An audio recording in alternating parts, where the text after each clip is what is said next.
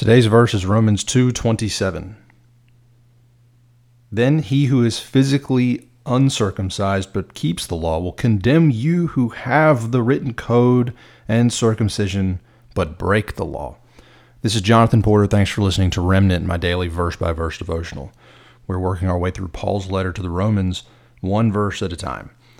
So we're in the middle of this paragraph where Paul is using the Jewish people's circumcision as a message about how when you wander from the faith, that covenant that you have with God, that your circumcision, the outward markings of your following God, is really of no use to you.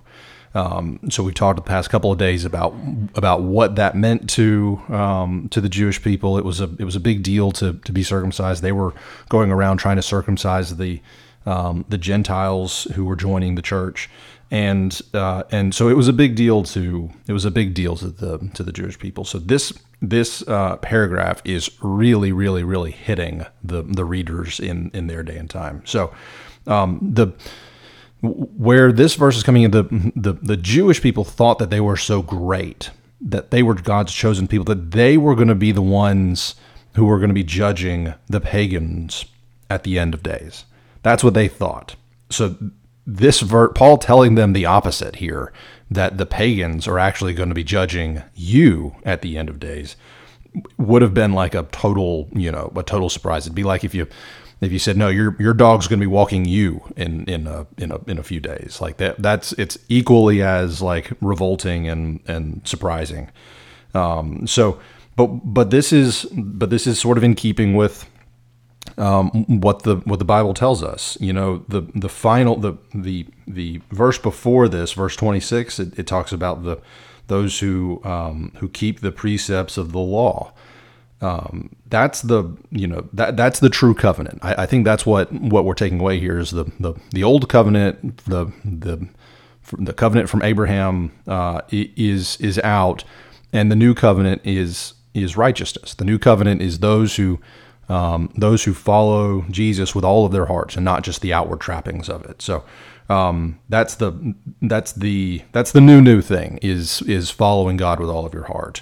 And this keeps with what Paul, I don't have a good timeline of when Paul wrote letters, but in his letter to the Philippians, chapter 3, verse 3, it says this: "For we are the circumcision, who worship by the Spirit of God and glory in Christ Jesus, and put no confidence in the flesh."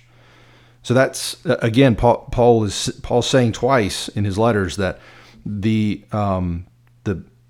new circumcision, the new outward expression, the new thing that signals that you are God's chosen person, is not some outward marking. It is you who are true to the Spirit and you who follow Jesus. That's what the new thing is. So now I want to talk a bit about the word condemn, because this verse, I'll read it again. Then he who is physically uncircumcised but keeps the law will condemn you who have the written code and uncircumcision but break the law. I want to talk a little bit about that word condemn. Everything that I've read seems to signal that this is coming at the last judgment, and not in the hey, tomorrow the Gentiles are going to condemn you. There's some written about like the people of Nineveh rising up and judging condemning the Jewish people who had rejected Jesus. There's some about that, so it's not entirely clear.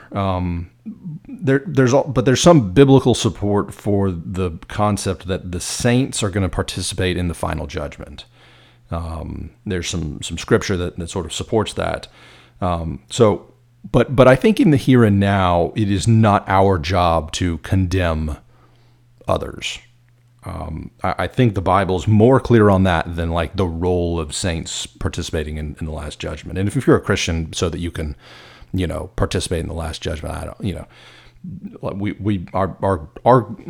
clearer, cleaner thing is that we are going to be sitting at the right hand of God. And I think that's the critical thing. So I think that our our job is not to condemn others. I think our job is to help lead people to Jesus, and for those people who are saved, is to help them live righteous lives. But I don't think it's our job to condemn. Romans, we're months from now, we're going to talk about Romans 8:34, and that says that that's Jesus' job. It's Jesus' job to condemn. And we talked about the end of the book of James, where James writes that blessed is the person who finds the follower who has wandered from the flock, and the way that you do that is you go and lovingly bring them back into the flock. That's going to be, I think that's our job. So what Paul's doing here, Paul's going to the church, but these are people who are already inside.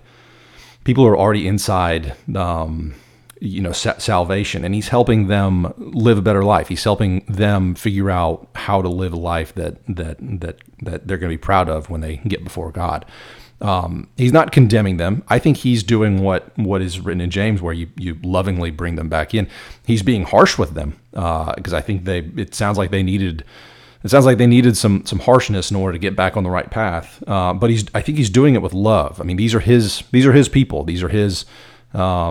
He was one of these. He was a Jewish person, and he turned to Jesus, just like these folks. So he's doing it with love. But he's not. I don't think he's going to. We're not called to go to outside people. We're not called to go to non-believers and just start condemning them. That is not what we're supposed to do. I read something in Levi Lusko's book the other day that I thought was interesting, that I'll share with you.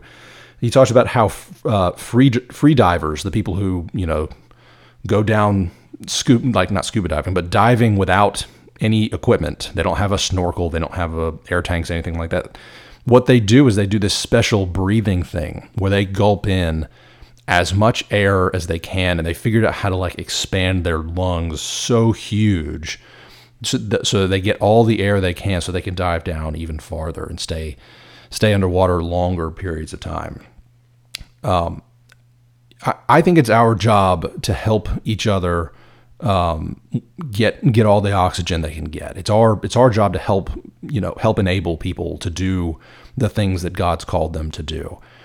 It's our job is to help people get as much oxygen as they can. It's not our job to be the sharks down in the bottom, nipping at people when they're pushing the boundaries.